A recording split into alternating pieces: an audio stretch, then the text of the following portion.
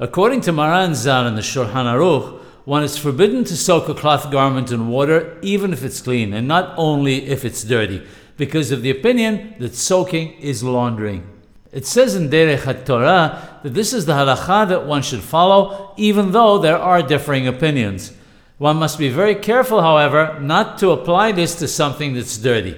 The fact that some don't agree that soaking is laundering in regards to a clean garment doesn't mean that we can extend it to one that is dirty.